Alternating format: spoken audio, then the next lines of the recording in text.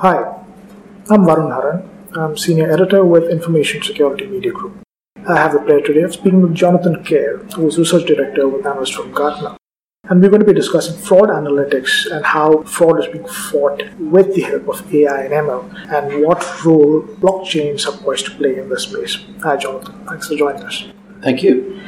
So, Jonathan, what does the fraud space look like right now with the advent of AI and ML? What are some of the innovative use cases for fighting fraud using machine learning? Well, some interesting things happening. We're seeing that the market is quite crowded. There's a number of players, and we're seeing some exciting innovations in there. Particularly seeing some vendors trialing solutions using unsupervised machine learning. So, of course, that gives the advantage of getting away from the data labeling, classification, and so on that most supervised systems require. The challenge really is that all of these systems are quite dependent on the quality, depth and variety of data that they're able to be provided by the end users. And so what we're seeing is that end users are demanding the longer proof of concept times to work with these systems. But I think what we're also seeing is that there is a growing move to try and, if you like, use data of detected fraudsters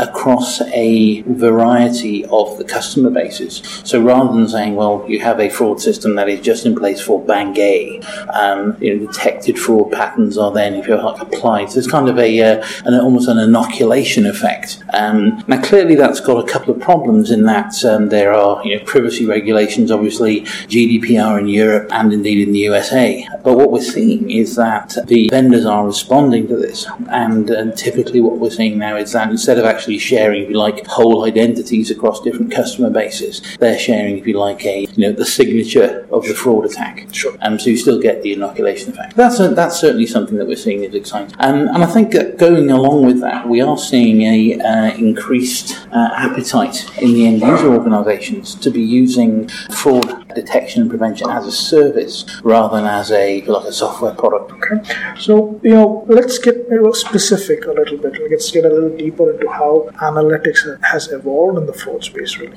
Okay. Well, I think it's interesting, really, because, of course, if you go back to even the very early days, analytics, transaction analysis was always part of the fraud detection arsenal. And so, you'd look for unusual patterns in credit card payment systems and so on. And that's something that's been with us really since, the 70s and 80s. So that's very well established and very mature technology. And what we're seeing, in an effort to kind of make fraud detection as real time as possible, we're actually looking at some non-transactional attributes. So, for example, we'll look at not just, transaction patterns and transaction types and all that kind of, very useful and valuable information, but we're looking at, behavioral gestures. So the way that you and I interact with our mobile devices, our gesture patterns are very different.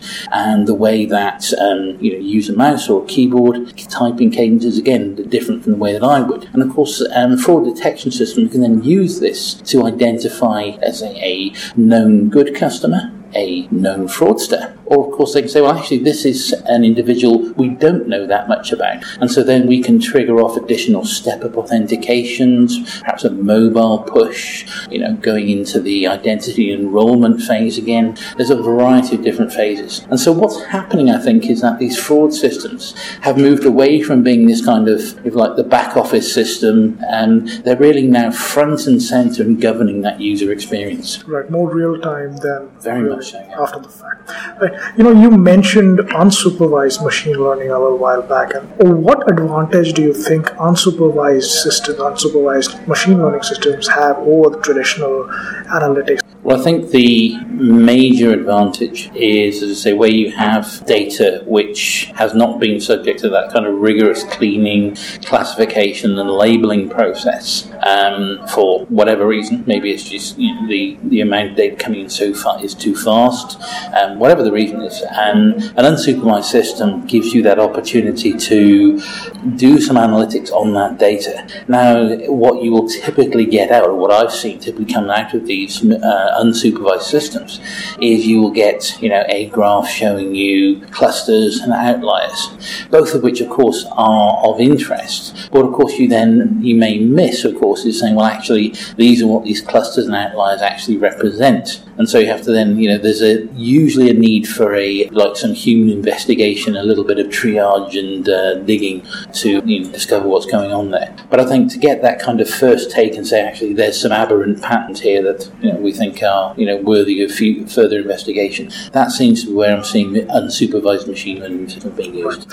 And then what about things like cross-channel fraud? Because a lot of that is happening where the cyber vector is used, but at the same time other fraud techniques that are more traditional are also being brought into play. So they all work as a combination for the fraudster to carry out the attack. How do you break down those silos between different functions, different departments, different parts of the organization? There is no doubt that it is challenging to break down those silos, and I've seen concerns from government departments who say, well, we'll have to have a brand new overarching department team looking after fraud, and to banks who say, well, actually, we've got a new channel, it's very dynamic, it's a bit of a tiger team, we don't really want them to be having to match pace with other channels. So there's lots of different reasons, but the reality is that if you have different channels, different silo channels with different fraud strategies, we are giving weapons to those fraudsters. And so it is really important. It's something that I emphasize in my research, something that Gartner feels is very important, to have that holistic cross-channel view of customer activity. Okay, so let's switch gears a bit here. Let's move on to blockchain. What are some of the problem areas in security and fraud that blockchain technologies can potentially be applied?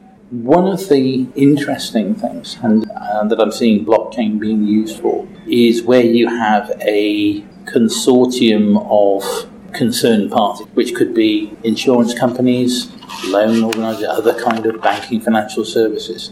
And the blockchain in that case is being used to say, well, actually, we have seen this bad transaction, and in the interests of preserving the financial ecosystem, if you like, there's a growing recognition that we're no longer in that space where we can say, well, it's a competitive issue, and if someone else gets thrown under the bus, then I don't mind. It's a case of actually fraud is something that harms an industry in general. Right. So, for example, fraud in car insurance. That hurts all of us because in the end we all pay more in our car insurance premiums to cover the cost of fraud. And I think that the use of blockchain to share information between these interested and concerned parties, the different insurance companies or financial service companies, I think is actually something that's quite powerful. And the other use we're seeing as well is in a similar area. We're trying to combat financial crimes. Banks are starting to use blockchain to share information there. And so, again, it's lowering the boom on the financial criminals who try and evade and pick their way through the financial system. The more information is shared, the harder it is for them to do that. And I think the third area, which is still nascent, but is interesting, is related to that. It's the know your customer. Now, we're all very familiar with when we enroll, we either have to take our paper documents down to the office of whatever organisation we're doing business with, or for that matter, the next step on is to show them in front of a camera. And that's fine as far as it goes. But what we're starting to see is quite an exciting initiative, because by, again, using blockchain to say, well, actually, we have proved the identity of this customer. We know this is Jonathan Gare. And then we've got the opportunity to share data across the, and share with the consent of the customer. If you consent to this, then your data is shared across the members of the consortium, and the result of this, of course, is a slicker user experience for the customer. It means we're not going to be, waving our passports in front of webcams, so quite so. So, what are some common misunderstandings and myths that security practitioners have regarding blockchain? What are some common risks that emanate from these kind of blockchain implementations and proof of concepts that are going on right now? Well, I think one of the things I feel is very important is that the nuts and bolts of information security is still important. It's still important to secure the nodes of the blockchain. It's still important to make sure that if you are dealing with a cryptocurrency, so a coin-based blockchain system, that you secure the wallets, which essentially is an exercise in cryptographic key management. And that is something that remains with us, and that's something certainly that, if you like, cannot be ignored in the bold new world of blockchain. I think also what's important to realize is that when we commit information to the blockchain, it is there for the life of that blockchain. And so it's very important that we consider the privacy implications. Very important, obviously, that we consider the participation. There have been concerns raised about undesirable material on the Bitcoin block. So I think that's certainly something to look for. But I think the key concerns that I'm seeing are actually the ones, again, raised around privacy, around GDPR. And as I say, how do you make sure that one preserves things like the right to be forgotten? Right. How do you make sure that I, as a data subject, have the right to correct my record or even request it deleted? So obviously that is difficult given the immutable nature of the blockchain technology. Right. So do you think, as a corollary to what we've just discussed, do you think that there is a need there for some kind of a repudiation mechanism when it comes to right to forget? Or maybe it is that not all data is appropriate for blockchain, some needs to be stored in other ways?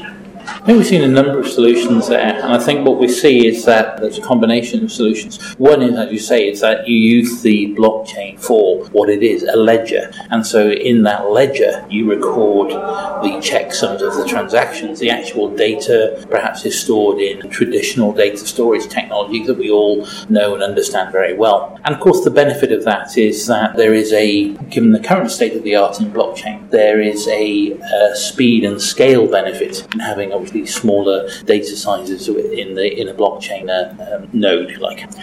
I think that the other side of the equation is that if you have, say, what we're seeing vendors such as datapassports.com who are trying to integrate the permissioning and indeed, as you say, the repudiation permission, most importantly, into the block structure itself. I think, again, that does pose some very exciting opportunities for consortium-based information sharing that I was talking about earlier. Oh, thanks, Jonathan. Thanks so much for your insight. Oh, thank you very much. So that was Jonathan Kerr, who's Research Director with Gartner. For ISMG, this is Varun Haran. Thanks for listening.